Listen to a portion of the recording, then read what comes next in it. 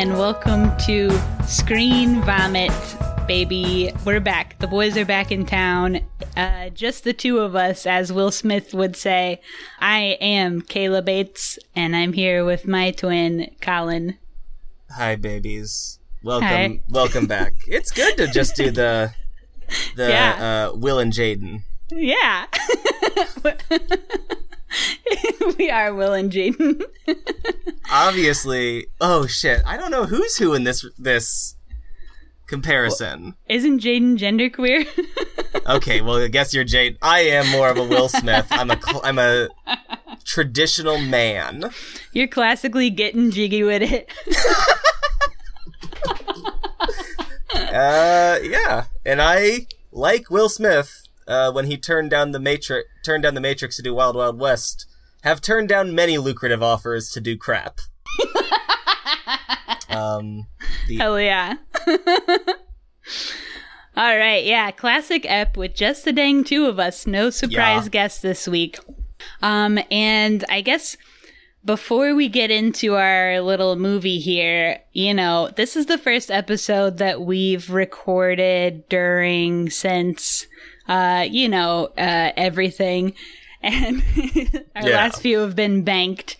So we just feel like it's a little important that we should say this podcast stance is Black Lives Matter, all Black Lives Matter. That includes trans Black lives, queer Black lives, and ACAB, baby. Okay, so that's just what we think out here. Abso-fucking-lutely. And, we try and...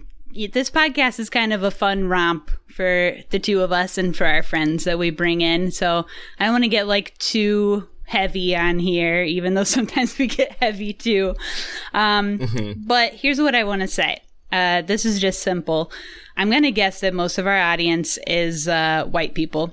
And as myself, a white person, one of the most important things I think that we can and have to do is educate ourselves on racial issues, racial biases, systemic racism, things that we never get to experience, but a lot of people do. And y'all are listening to this podcast now, so I'm assuming that you're a podcast person if you're listening. So here's what I want to say is that I've learned a lot about those things through podcasts. So I just want to, I don't know if this is fun to listen to, but I'm doing it anyway. So I'm going to just name a few podcasts that I really want to recommend that are really great, that taught me a lot about those kind of things. So get your little, do a pause, get your pen and paper. Okay, hold on. Write these down. Now you're pro pen and paper. Now I'm pro pen and paper. Before we started recording, we had a pen and paper situation. But I will also, I'll post these on our social media with the episode, just so that there's a thing you can look at later. Okay, so 3 podcasts that are all the time focused on these issues. Code Switch, amazing podcast. Reveal. Reveal isn't always about racial issues specifically, but they have done some really great episodes about those kind of things, about redlining, about medical racism, about prison labor, things like that. They're always social justice issues. We Live Here is really great. They are based out of St. Louis, and they are kind of focused on their area's racism, but you still learn a lot from it. And then a couple of podcast specific episodes or specific limited series that I would recommend.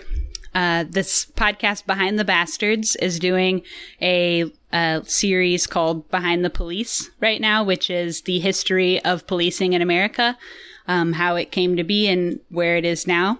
The podcast You're Wrong About did a really great episode on gangs, taught me some shit I never knew. The podcast Hidden Brain did an episode called The Air We Breathe about implicit bias. That was really interesting. Reply All did a 2-parter called Crime Machine that was about how they come up with crime statistics. That was really, really interesting. Running from Cops is a limited series about televised cop shows that was just really great. The Daily here recently has been doing some good stuff about just like current events. And then In the Dark, season 1, taught me a lot about sheriffs and how that works and is fucked up, and also how people, lose evidence and stuff a lot. I would recommend all of those. They're all really good. I learned so much from those things. I listen to podcasts constantly, and it's just so important to re-educate yourselves. It's wild how many things, the older and older I get, that I realize either I never learned or I learned through a very specific lens that left out a lot of people. So I think those things are really important. Yeah, it's important to understand that we are all, whether or not we, regardless of our race, we are born and raised into a white supremacist nation and a white supremacist culture. It is ingrained in us, and it is up to us to identify within ourselves where that shit has taken root and do your fucking best to rip it out, because it is the only way that we are actually going to achieve any kind of national and international solidarity amongst people who are victims of white supremacy. So get smart. It takes a lot of work. It takes a lot of work, and it takes a lot of learning, and it takes a lot of looking at yourself with a real honest lens. But it's so important, and it's so important once you do that work to inflict that work on your other white friends. Totally. Teach your white friends. Call people out. That is so important. Yeah. Yeah. There was some tweet, I feel like an idiot now. I never wrote it down who it was, so I can't credit them.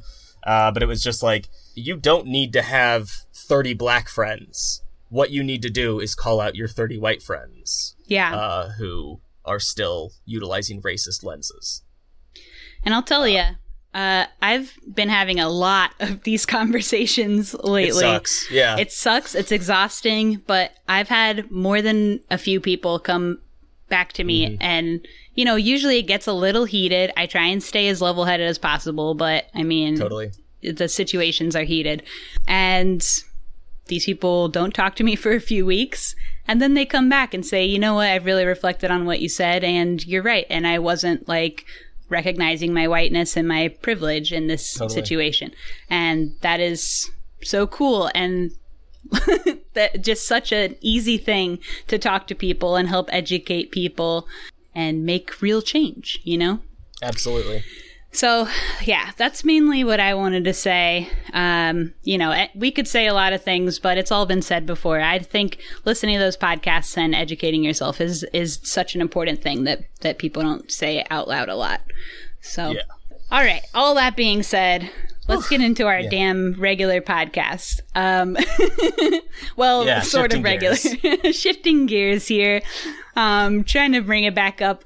I guess we should still mention that, normally our podcast is about movies that are in theaters. There still are not movie theaters, so we've been picking random movies that we've been wanting to watch or whatever. And it just happens to be Pride Month. I mean, it seems hardly worth talking about with everything else going on, but our last episode just coincidentally happened to be a Pride episode. That wasn't planned. Yeah, it totally was planned that we happened to have a queer guest on for a queer movie. Yeah. He totally planned. So, by the time this episode comes out, it probably will no longer even be Pride Month, and that's how good we are at planning. So it's Pride Month in our hearts. Yeah, it's always Pride Month in our hearts. So we picked the 2018 Psycho Chiller, Braid. Did you call it a Psycho Chiller? Yeah, isn't that a good one? That's really fucking good. Damn. I know. I can't say I came up with that, though. I did read it somewhere. But I thought it was too good not to mention. But yeah, Braid is the movie, and it's a lesbian horror film, or a lesbian psycho chiller, I guess you could say. It's available on Amazon. and probably other places. I watched it on Amazon. Don't tell. I watched it. Hey, I'm a good person. I watched it on totally ethical YouTube for 99 cents. That's cool. It's free on Amazon Prime. Yeah, I watched it at work. I don't know Lindsay's Amazon info, so I had to shell out $1. Damn. Well, yeah, we'll get into whether or not that buck was worth it.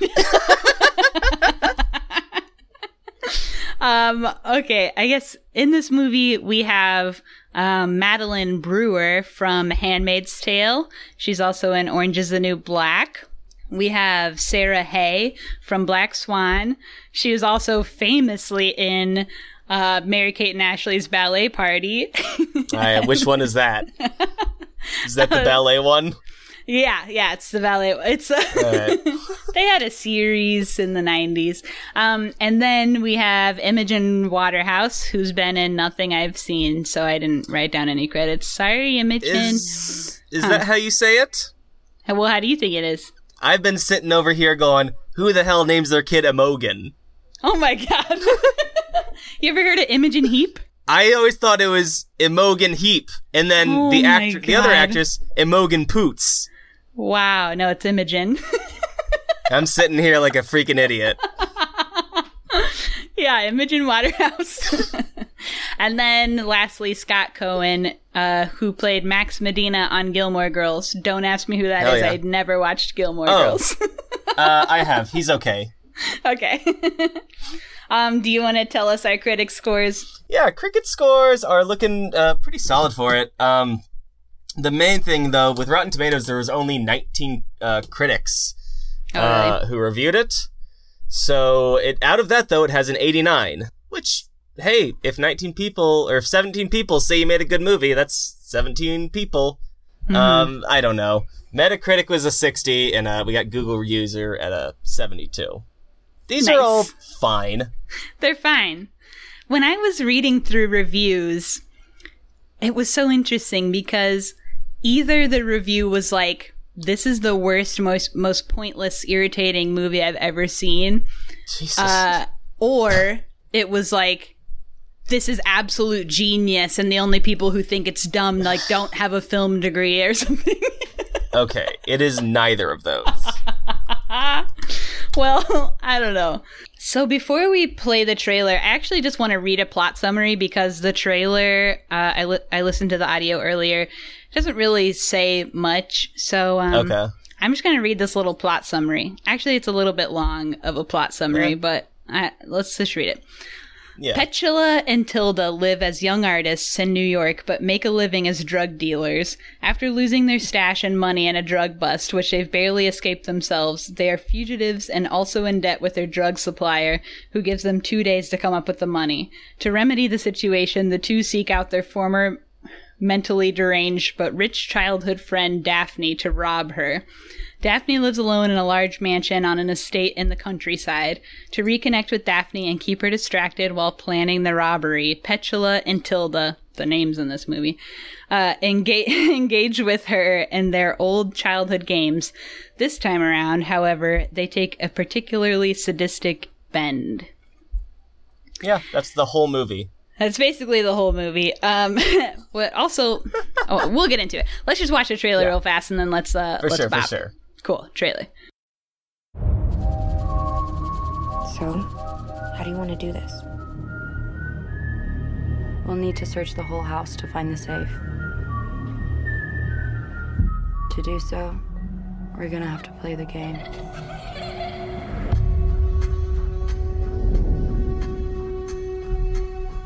Once we get into the house, whatever she asks you to do, you're gonna have to do it. No excuses. She says, we obey. Mom, the doctor's here. Welcome back, Doctor. Rule number 1. Everyone must play. I'm sorry.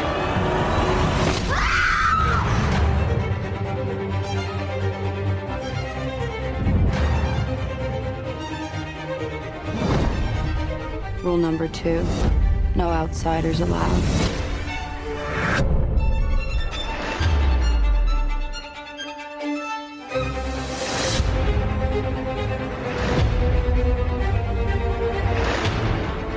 Rule number 3.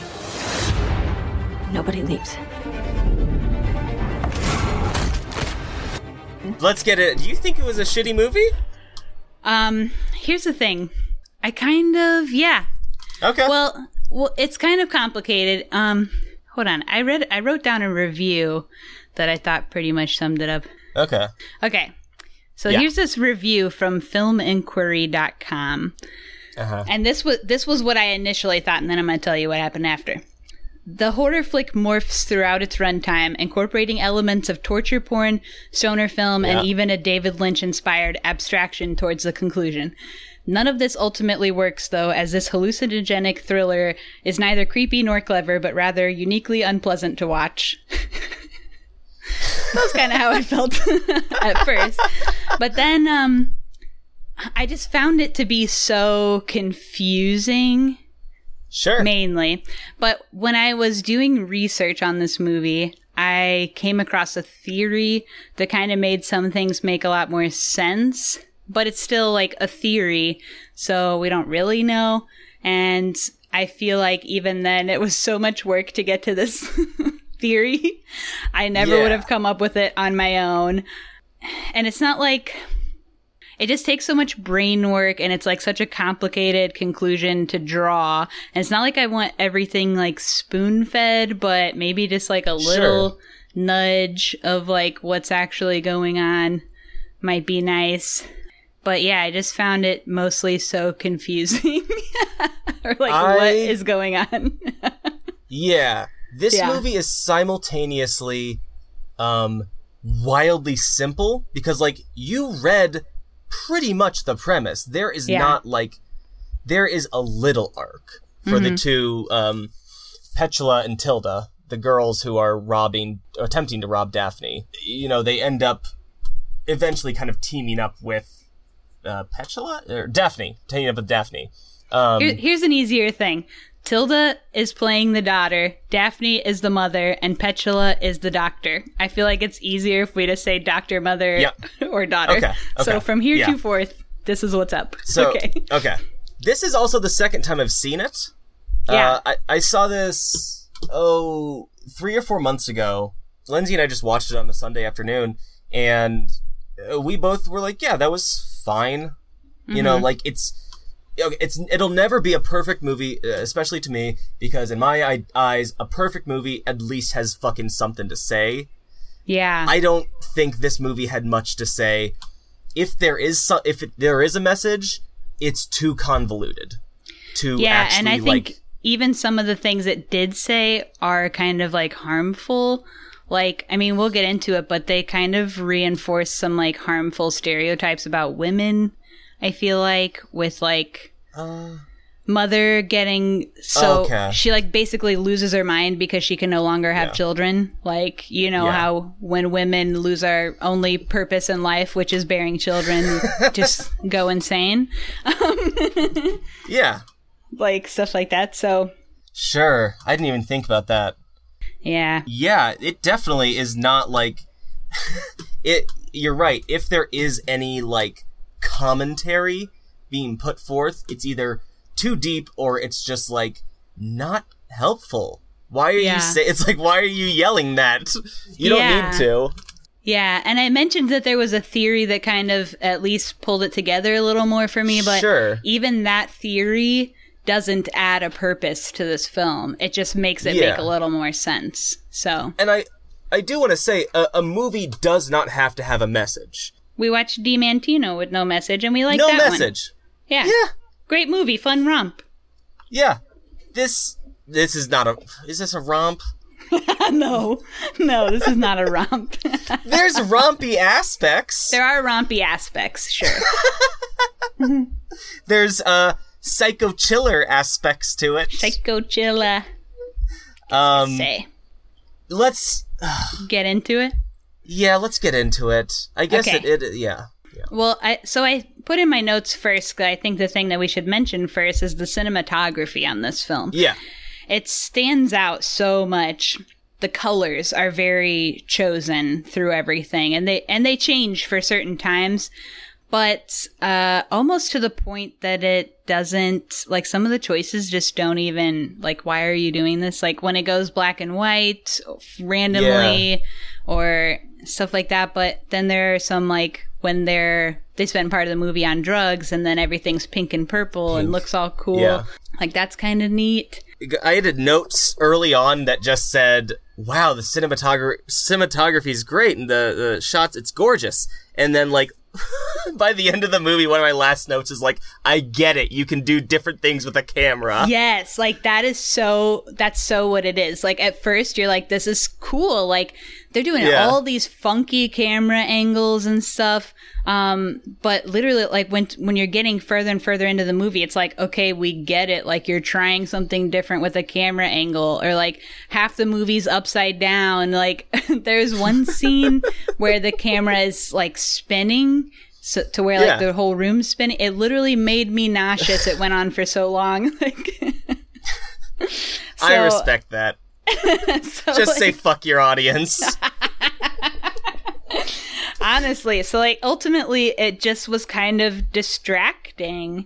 Like they did too much. They did too much with it. That's a good way to put it. It is overly ambitious and underdelivers. Yeah. For sure. Yeah. And the moments I find myself most enjoying the movie are the simplest parts. The part where it's like when the doctor first does the knee, is introduced, when the doctor first comes in and talks to the daughter and checks her reflexes. That's really simple, effective. It doesn't make a lot of sense, but like when she hits her knee with the fucking meat tenderizer. Yeah. Really cool effective. Like, oh, wow. This, like, start out on the simple high note, and then it's just... Then after that, it's the horror, like, the horror rises and falls at weird times in it. Mm-hmm. It's not consistently, like, a tense movie. Because it's not really consistently like anything. You never really know who you're rooting for. Yeah. Or like with everything we're saying, like a movie can have all of these aspects and it be fine. You can have a movie with no clear protagonist. Mm-hmm. You know, you can have a movie that doesn't have. You can make an ambiguous kind of movie that is, you know, difficult to keep track of or whatever, or merely makes you think. And you can have a movie with no commentary, but it's just not done in the most effective way. Yeah, I think if you can have movies that are like that, but they have to have something. They at least have to have like one thing that is a thing. You know what I mean? Like either, you know, it looks cool, or it has a vibe, or or you love the actors, or you know, like something about it has to be really solid, even if a lot of things are not really solid, you know? And this movie, I just feel like they failed to hit the mark on most of the marks. I think it's interesting. I think, because I didn't hate the movie. I think I enjoyed this movie. First and foremost, 82 minutes. I love you. That is a kind runtime. Yeah. It was short, yeah. So I appreciate that. But, like, it's just, okay, I'm just, like, sitting back enjoying it, you know? It didn't, shock me and like, grab me and, like, oh, wow, what a wonderful movie. But it also didn't make me feel like I wasted any time. It's not memorable, to me. I'm sure there's some doofus out there who's like, it's actually the best movie. And I told you about the reviews. Understand it. We clearly did not go to film school, is what this is gonna boil down to. Look, okay, here's the thing. I went to college for 4 fucking years, and I studied social work for those 4 years. I am a far better social worker right now because I've just like talked to clients and people I work with, and that is a fucking lesson. I use nothing I learned from school. School is useless. Hot take from Screen Vomit. I also agree that school is useless, which is why I didn't go. Yeah, no, you made the right decision. But the thing is that a lot of job hirers... I know. disagree with me. So, who's to say? Your resume is just like, school's stupid, man. Hire me, you wimp. I'm very smart. So... Yeah. Man, it's classist. We could get into it. We need to run the world. You and I. We'd make it all right. Everything. Yeah. So back to this movie. Okay, yep. Hey, you know what I like early on in this movie? Huh. They're wearing masks. They're doing the wear it or bear it. Something I thought of and wrote down as a little catchphrase for the COVID times. You wear your mask or you bear the disease. Hello? So true. So true. So true. Anyway, they're wearing masks early on. Yeah. And you know what? They're also self-isolating. Yeah, this is a we need to send this freaking movie to all the lockdown protesters, if there still are any. And let them know. Well, the thing is, things are opening back up now, so people no longer... Yeah, we could get into it. By the time this episode comes out, everything will be open, whatever. Yeah. So life's a nightmare, much like this movie, where we open up on 3 girls covered in blood, burying something, presumably a body, and then it flashes, then it like zooms back to kind of what I said at the beginning of the synopsis. The drug dealing, they're about to get caught by the cops, but they escape and they head off to their crazy friend's mansion. There is, the whole beginning sequence, there's not much to really say about it, except that there is notably their experience riding the train. Yeah, look. That's right. I'm glad that nothing worse happened. I know. Basically, one of them, I think Petula. Yeah, because I have Tilda has red hair written down. Petula, the doctor, is confronted by the...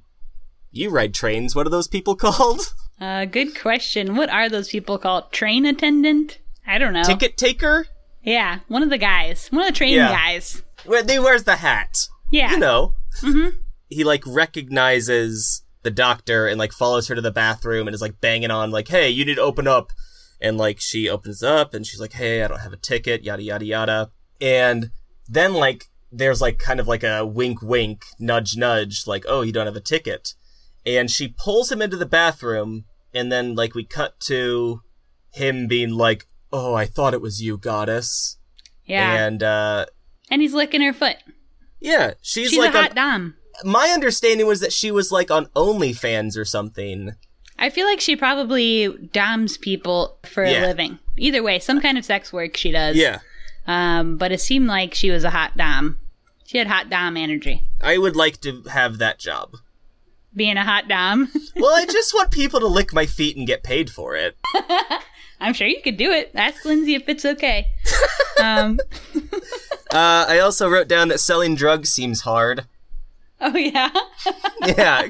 When they're counting all the stuff in the beginning and they're measuring and converting, and I'm just like, ay, ay, ay. How are you keeping all this straight? Yeah. Plus, you gotta know, the metric system.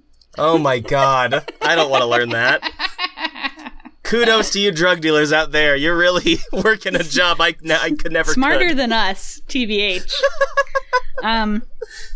All right, so they're on their way to their friend's house.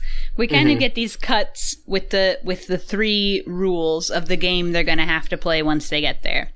So, Rule number 1, everyone must play. Rule number 2, no outsiders allowed. Rule number 3, nobody leaves. Those are the rules. 3 good rules. Yeah. That's also the rules of my house. Yeah! Damn it! I was trying to think of something. You beat me to it. I heard you trying to work up a bit. I heard the old gears turning. So they get to the house, And it's their friend is there doing dishes. Both of the girls change into other outfits, and Hot Dom gets a Hot Dom outfit. She looked incredible. White shirt, black suspenders, messy bun kind of deal. Yeah. She there also... There are certain points of this movie where you can really tell this has a female director, and it has queer energy, and there are certain aspects where you can really tell that it has a female director and queer energy, and that outfit is one of them. Yeah, she looks hot. Yeah. Very, very hot. She also looks like... I kept getting her mixed up with old... Florence Pugh? Midsommar. Yeah! Yeah! It's literally in my notes. Yeah. Every time I would just be like, Midsommar? Especially at the beginning of the movie, I really felt that. As it went on and more towards the end, I kind of lost it a little bit, and I found this actual actor. But yeah, definitely could have been Florence Pugh.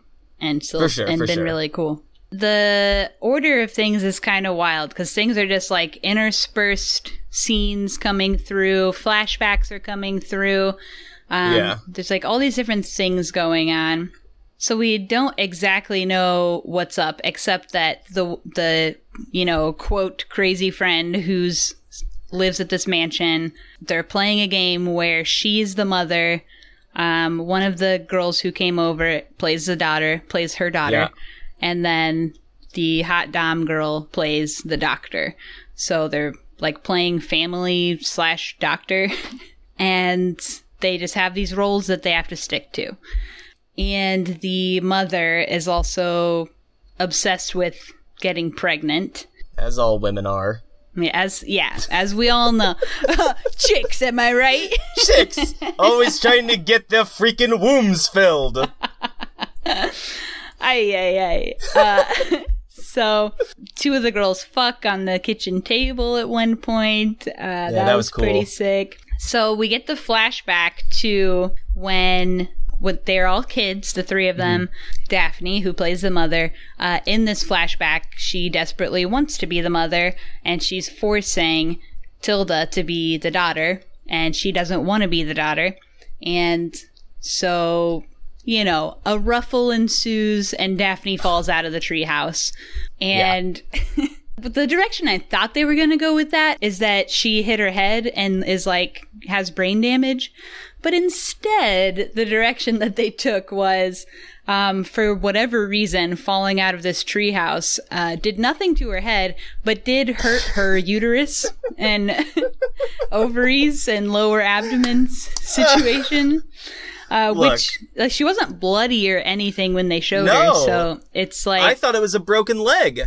Yeah, it looked like a broken leg scenario. So just a really interesting choice for them to take. It's also an interesting note that she fell out of the treehouse after, explaining how she so desperately wanted to be a mother and wanted this girl to be her daughter. And then the result of her fall was that she can never be a mother and can never have a daughter, Yeah.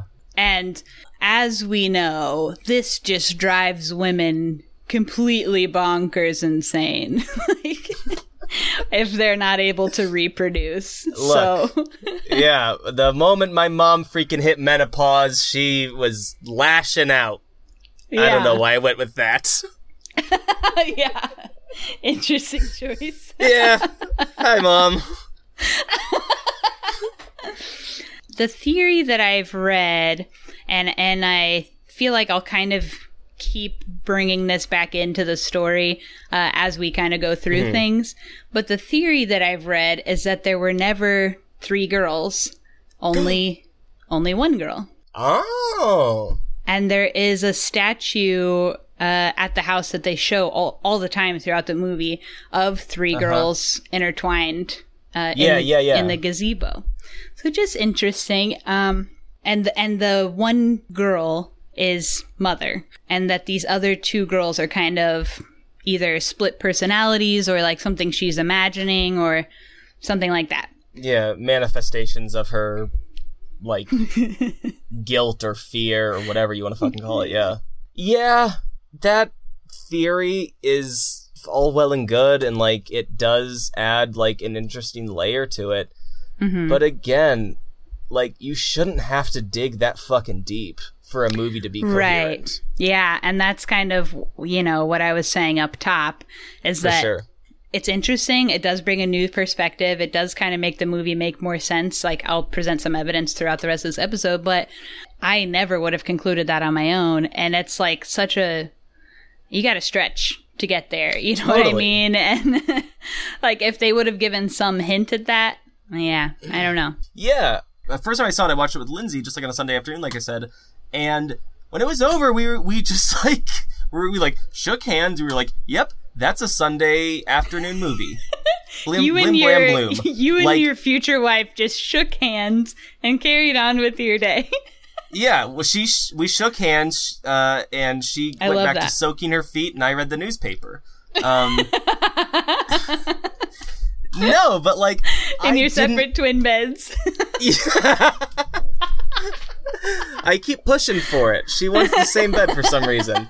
Too worried about putting a baby in that uterus. Anyway. So yeah, back to this movie. This movie is all about improv. That's the message it's sending.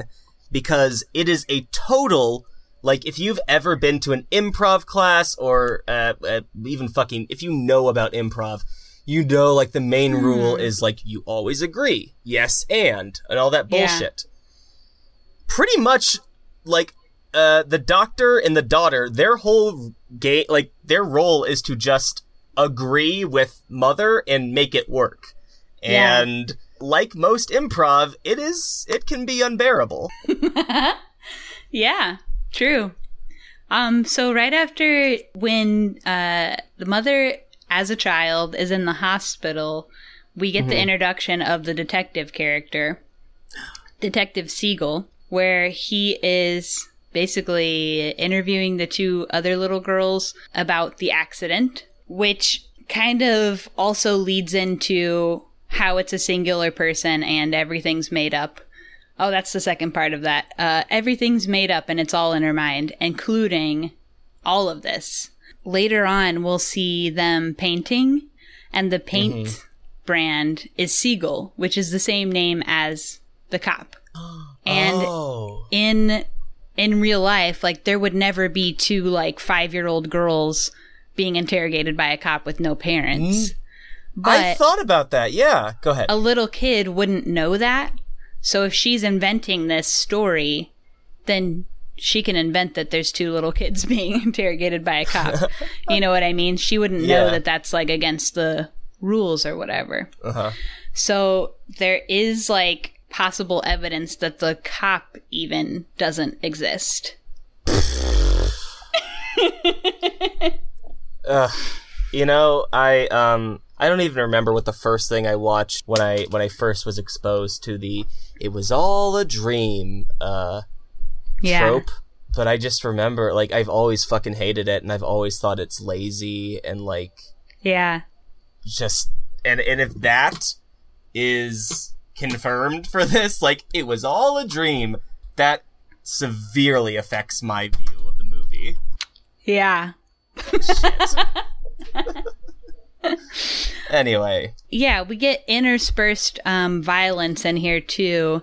A few times the two girls try and escape the house, and the first time they try and leave, the mother comes and whoops them in the head with a baseball bat, and then ties them up with long braids that don't exist, which is another thing.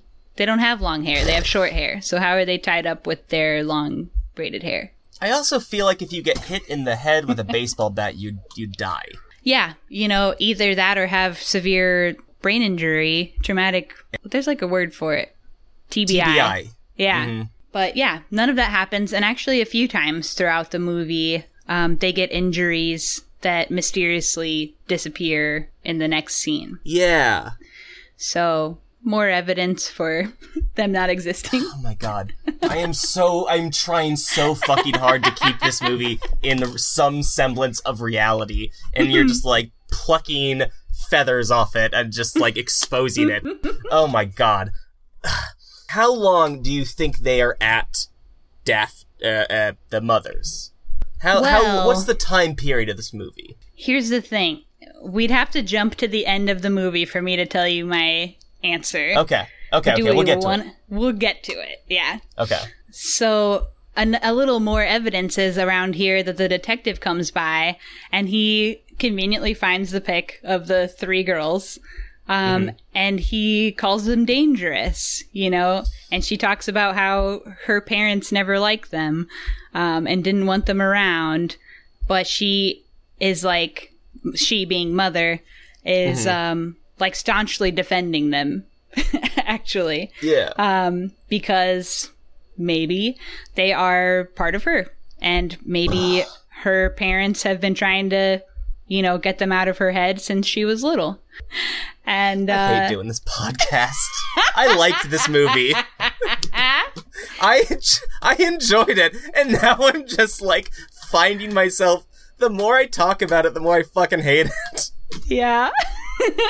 And she also says, like, aren't you about to retire? Like, you don't have a warrant to be in my house. Aren't you about to retire? And I watched this with, friend of the pod, Hannah. And Hannah was like, when have you ever had knowledge of, like, a certain cop's retirement? Like, when have you ever known that a cop was, like, about to retire? You don't know. You don't know your local police department. Yeah, so which it just kind of lends more to she invented this cop. This house actually is, like, a real house that you can rent for, like, weddings and stuff. Okay. It's a mansion in Yonkers. Okay, never mind. That's too far. Interesting. But it has lots of long hallways with, like, 1,000,000 doors. They're always showing these shots of them, like, running down these long hallways with 1,000,000 doors. I like that shit. Yeah, I mean, it's neat, but it's also, like, this house is so confusing. Like, I never know where they are. Like, none of the parts of the house look like they belong with other parts of the house. No.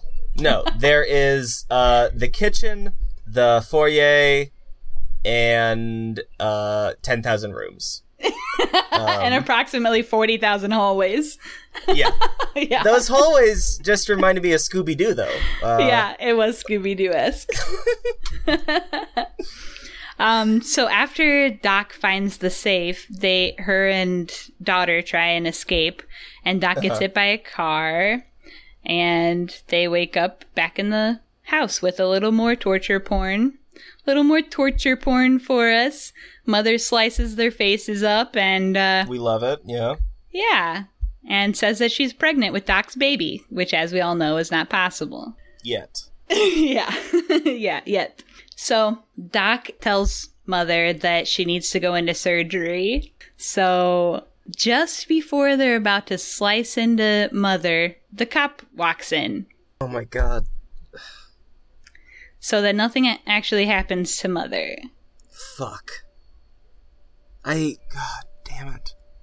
I liked this movie as just like a sit back and watch something.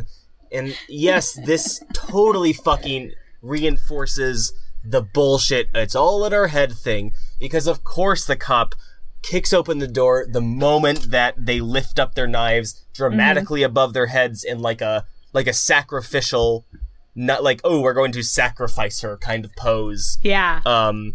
Of course it happens right at the fucking moment. Because it fits with every other kind of like shaky or totally convenient piece of plot. Yeah. So then they, beat him to a pulp, and then we are caught up to the opening scene of them burying the body. Quote, body. Because as we know later, there is no body. She goes back and digs up the grave, and there's no body there. There's nothing. So yeah, they bury this body, and they sit down to dinner, and their faces are healed. All their wounds are healed after they were sliced open earlier.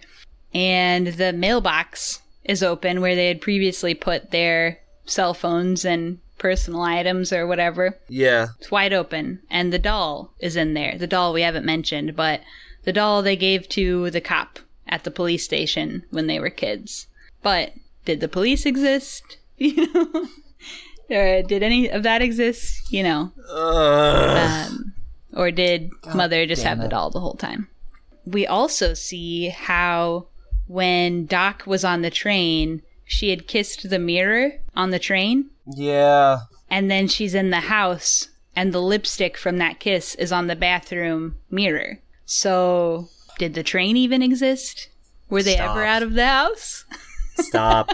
I like being a dope. I like just watching a movie and not thinking fucking critically about it unless they spoon feed me. They're like, it might need critical thought, Colin. And I'm like, ooh, fun. And I like clap my hands together like a fucking seal, and I think I'm smart. Yeah. This sucks. So Doc finds this book under the couch. And this is where it's a big, like, pivotal moment where you can really see how everything has been kind of through the eyes of a child, how Mother's brain is stuck, like, in a child's brain. Mm-hmm. So this diary that she finds is, like, crudely written in crayon, which details the entire, like, drug scenario that they were dealing with, and what happened to the cop. Also, just, like, other things through the child's eyes include, like, the paint name that I mentioned being the cop's name, the dollhouse shots that we keep seeing with the train set. There's also, like, a stuffed policeman doll in the playroom. The way that Mother makes the daughter's PBJ sandwich, she just is, like, slapping it around like how a kid would make a PBJ. I literally wrote, now that is a PB&J for a grown woman. Hell yeah. And just like they're always playing dress up, the injuries that come and go, Ring Around the Rosie is being hummed over the movie at certain points, like things like this. You kind of see where it's all coming from, like a child's perspective. So this is when Doc is finding out that she doesn't know how long she's been at this house. She's having, like, her own realization. And that there are, like, marks on her arms for how many times she's tried to run away, and her arms are marked all the way up. Yeah. And the daughter and the mother seem to be, like, on a team against the doctor now, but then they're all asleep in the bath. So it's like, who's on whose team? It's like all a flurry of info. Yeah. Yeah, so they all fall asleep in the bath together, and then they all commit suicide together. Yep. Well, separately, but at the same, time. Yeah. I read a theory about kind of why Mother invented these girls too, is possibly because she was dealing with abuse in her house. Okay. Because they have, like, the one room with hooks hanging from the ceiling. There's, like, the intense punishments that are, like, part of the game. Followed by, like, presents afterwards of, like, candles and cakes after she's tortured them. And this article I was reading theorized that was all, like, her way of dealing with abuse that she was dealing with. Again, though, like, even if the problem with all of these explanations or theories is that even if they are applicable, you have to, like, I'll be honest. You have convinced me that it is all in Mother's head. Mm-hmm. I believe that now. But it just doesn't, why does that matter? Yeah.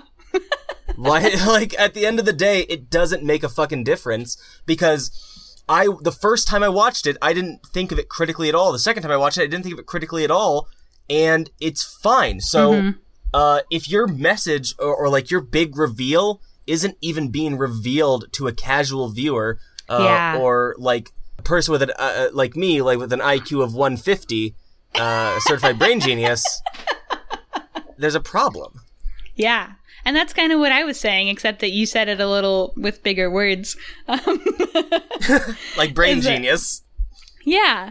Is that, it's such a hard conclusion to reach that it doesn't even feel like it's worth the work, Yeah. Okay. Wow. So we're almost to the very, very end. So the final scene, and this, there's a little more things you can suppose onto this scene, and this is where I'm going to get into how long have they been at the house. So the final scene is we see an older woman now washing the dishes. We see an old finger push on the doorbell, and then we hear the young voice saying, "Hey, Mother." So it's been Mother washing the dishes. Just like the beginning of the movie, it's basically the same scene happening over again.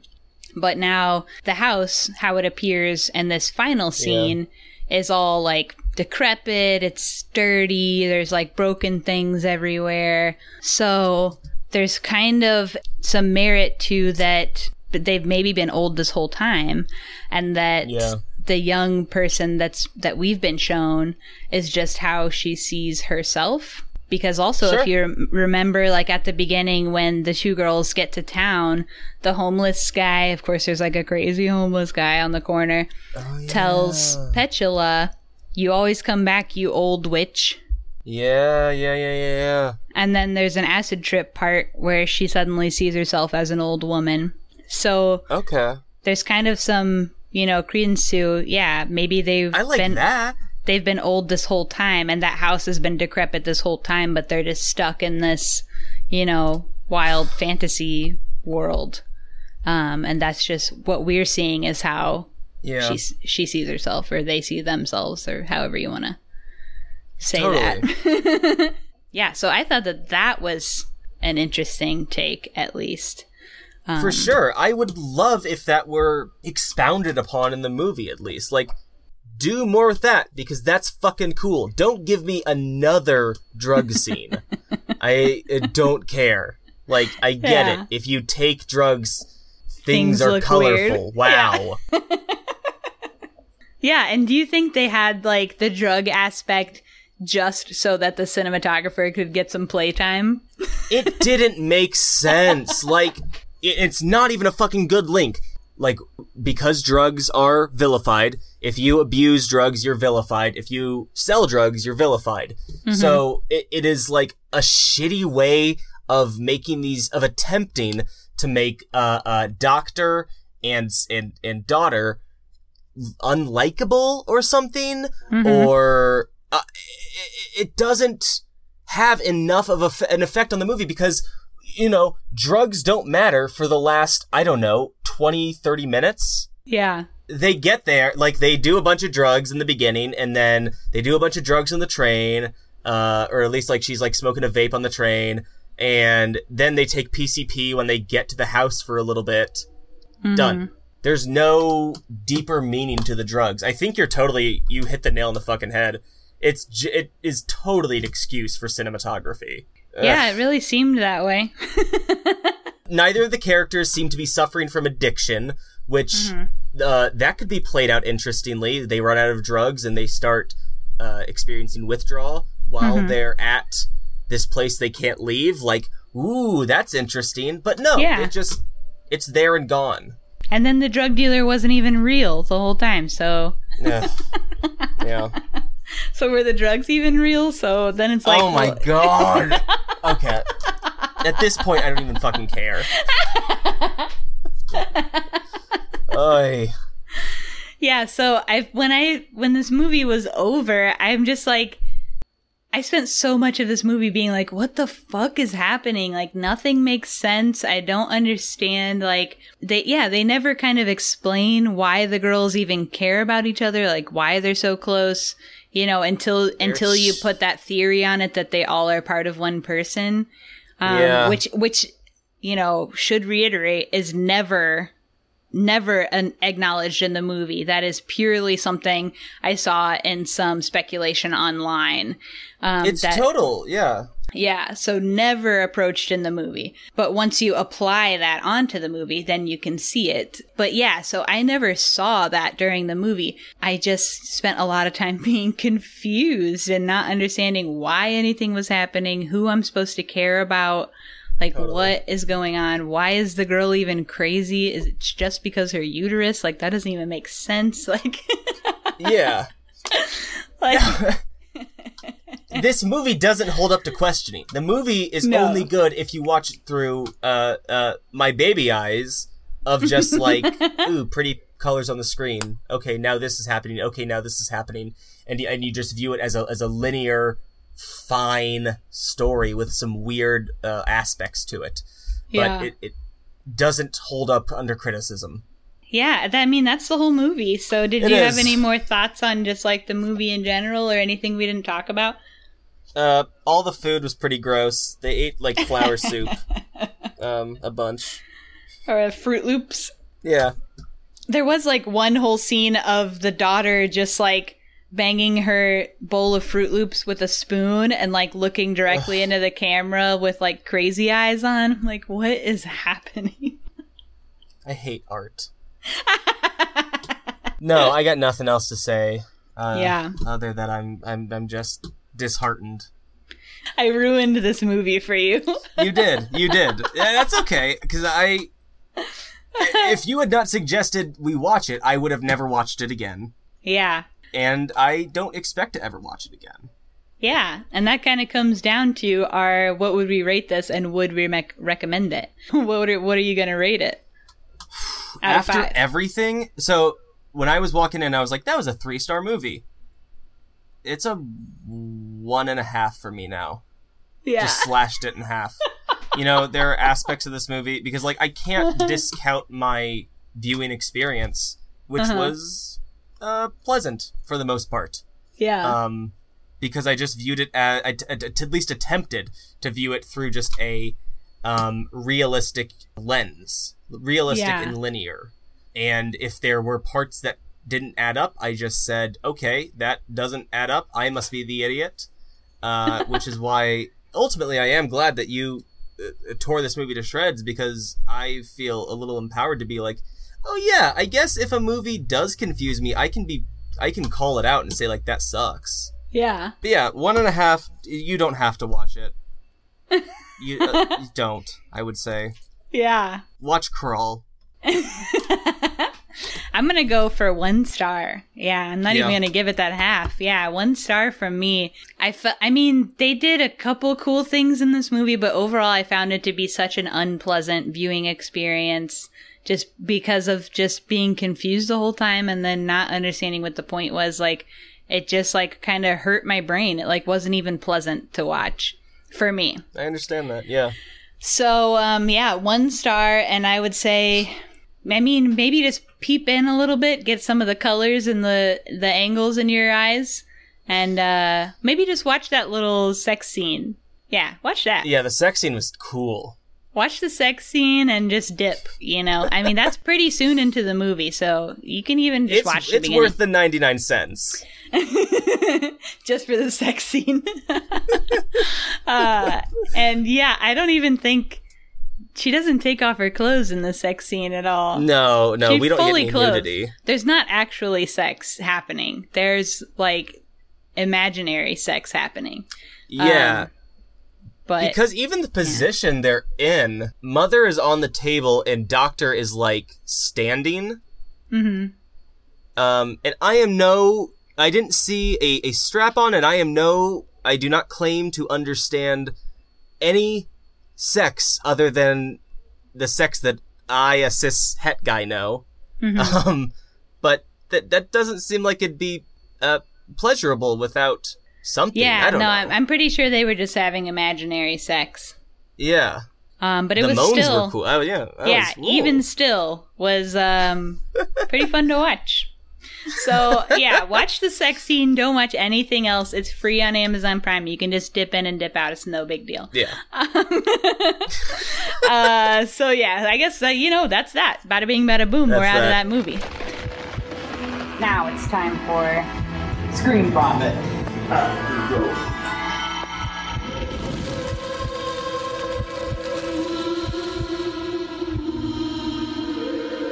So, in this part of the podcast, we talk about what other shit we're watching besides the movie that we are talking about.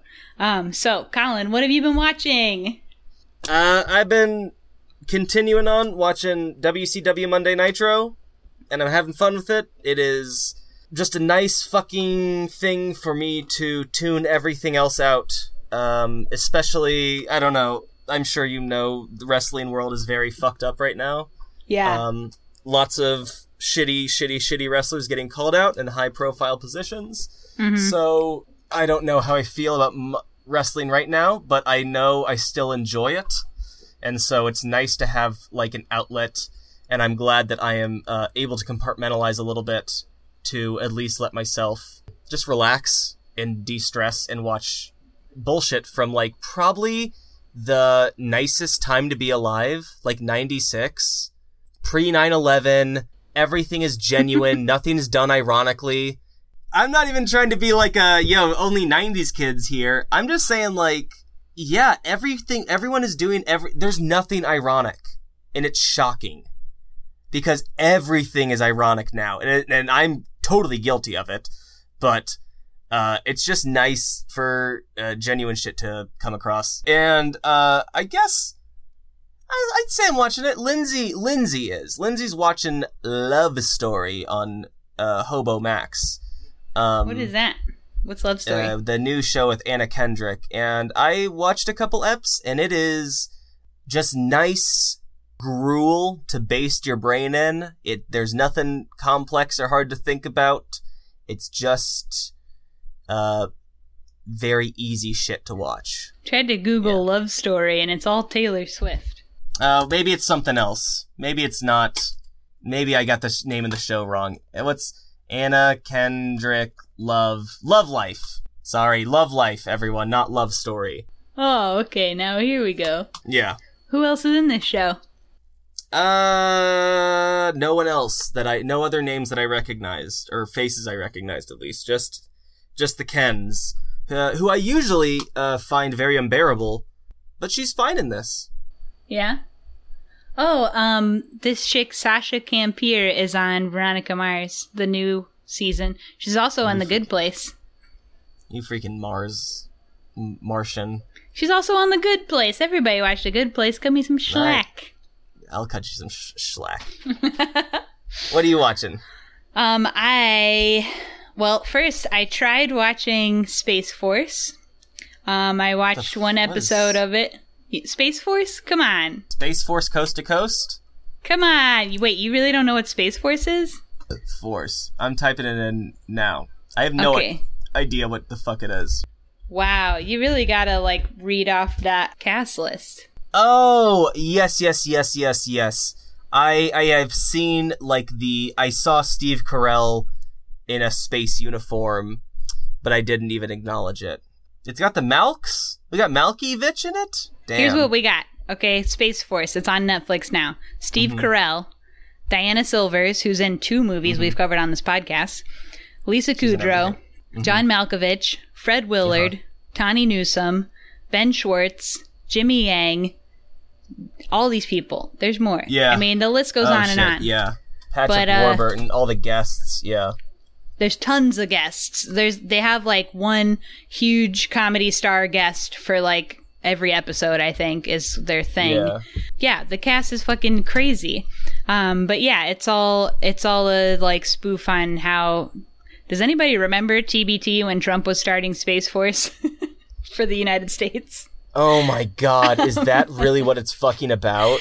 Yeah. As soon as that announcement was made, Steve Carell and Netflix trademarked the what do you call that? A term, whatever, Space Force, and started making this show. So I didn't even make that connection. That's bleak. But that's it's a comedy, so it's supposed to just be funny. But my take is I watched one episode and it's a little too dry. At least, I mean, it was the first episode. I usually try and give shows a couple episodes before I say if they're good or bad. Because, you need to get your footing, your character set up, blah, blah, blah. But it was just a little too dry and a little too, military stuff kind of bores me. Yeah, the military is very boring.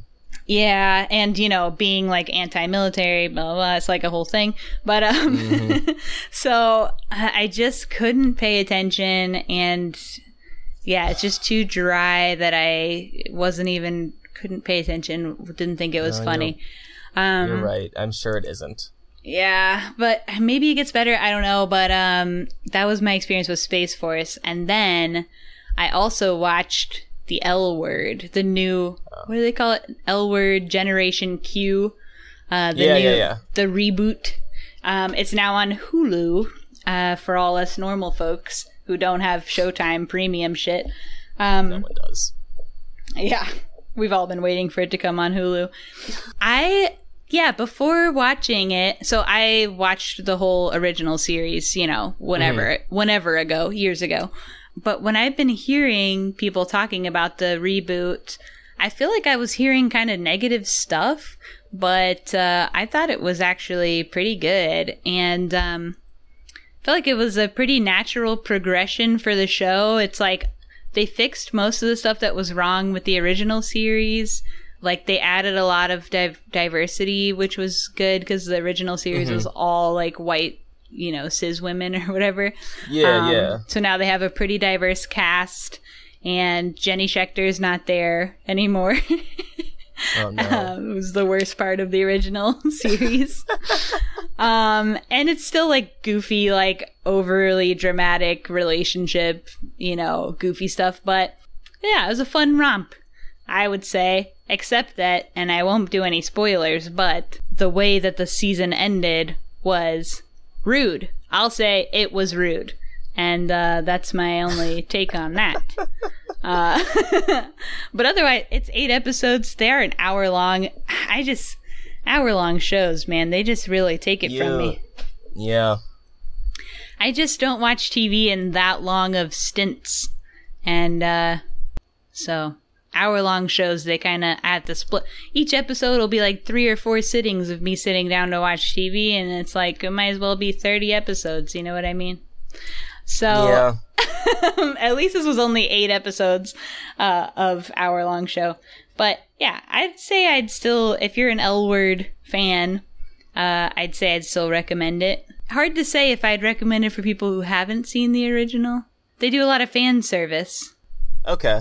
Lindsay she watched the L Word like 3 years ago when we first started dating. Did she watch it? Should she watch the reboot? Definitely. Yeah. Okay. Yeah, I'm surprised she hasn't already. I am too. She got, that's what I've actually been watching. What? Been watching a lot of Vanderpump, been watching a lot of Real Housewives. That's what I'm mostly watching, if I'm being honest. Oh, yeah? That's what she's watching too. Yeah, Lindsay would love it, I think. Hell yeah. Yeah, my main qualms with the original series, which I think is still on Netflix too, and you can totally watch that, was that I've mentioned it several times on the pod, I watched Queer as Folk first. Yeah. It came out first, but it's like one of the most pivotal shows to my life experience, I would say. The first like true queer content that I took in that was made for queer people and not like, 2 chicks making out and like Wild Things or whatever. So I have a really deep connection with Queer as Folk, and the original L Word basically ripped off, I would say, most of it to all of it, but changed it into women instead of men or whatever. Because like Queer as Folk's all men except one lesbian couple, and the original L Word is all women except one male couple. And it's like they really like the character, like if you wrote down each character's traits, you could line them up exactly with a character in Queer as Folk. It was like the storylines they go through, there was so much similarity, except Queer as Folk did it better. So I had that kind of problems with the original, but that being said, there just isn't that kind of, there wasn't and still isn't that type of like super queer lesbian connections and relationships depicted in such a way on TV. So it was important for those reasons, but yeah, I says what I says. So that's my 30-minute take on the L Word. Do we have anything else to add to this conversation? I think we're good. I am losing it. So, that being said, we'd like to thank Thin Swimmer for our theme song. You can find us on Instagram, Twitter, Facebook, Letterboxd, all the things at Screen Vomit, one word. Let me tell you something. Can you give us a little friggin' rating? Can we get a friggin' rating out here? Can I get a freaking rating? Throw me a freaking bone here. Oh, man. Oh, it's Austin Powers night again, baby. Every time I go to our Facebook page and it says no one has rated this, I just get a little sad that not one person has given us a rating. Can you give us a freaking rating here? Hey, we got freaking on iTunes. I'm seeing 6 ratings, and you know what, folks? All 5 stars. Wow, do we have any notes? Oh, yeah, we got... Okay. Yeah, keep all this in, I guess. Here's what people are saying. July 2019. Oh boy, these are not recent, but oh well. Here's the thing. I don't have access to iTunes. Only Colin does, and Colin will never do this stuff. The twins Colin and Grandma, GRANWMAW, and I'm spelled with 1 L, actually make me laugh. Kayla's film knowledge is clearly impressive, but never comes off as a know-it-all. Episodes are a good length, and they get right into it instead of puttering around for half an hour like too many others. Please review Netflix, Hulu, whatever original movies, too. Okay, point We're for doing that now. Does it say who it's from? I want to know who wrote this. From King Tide _. I don't know who that would even be. I don't either. But they gave us 5 stars, and they only lauded you, not me. So, King Tide can eat a butt. Must be someone I know. We got one from Jeremy Bryan. It cool. 5 stars. Thanks, Jeremy. What else? From Only Love 41, who is definitely Lindsay's stepmom, Alicia, who rocks. The title, fun to listen to. 5 stars. This is a solid spoilers podcast, so watch the movie first. They go in-depth into each movie, balancing the good and the bad. Colin and Gma have a great on-pod dynamic. They are obviously the most twinsy of twins. You won't regret a listen. Aww. Hell yeah. And then some hero named Blime, a year ago. What a pod. Look, lady, this is the only pod you need to know about when watching movies. You better listen and watch and hear the talk. That's the best review yet. Oh my god, that one's so clearly you. What? This is great information. Aw. Thanks for giving us ratings. Yeah, hell yeah. Here's another thing. Send us a friggin' tweet or an email or something with some movie suggestions. I mean, I got flicks I want to see, but what does the people want to watch? You know what I mean? Yeah, I'll watch anything. Yeah. Well, we have some stipulations, but we'll make the calls around here. So yeah, we're at Screen Vomit, one word, on all the things. Give us a subscribe on your whatever you're listening on. I don't know what we're watching next week yet, but we'll see you then. Bye. Bye.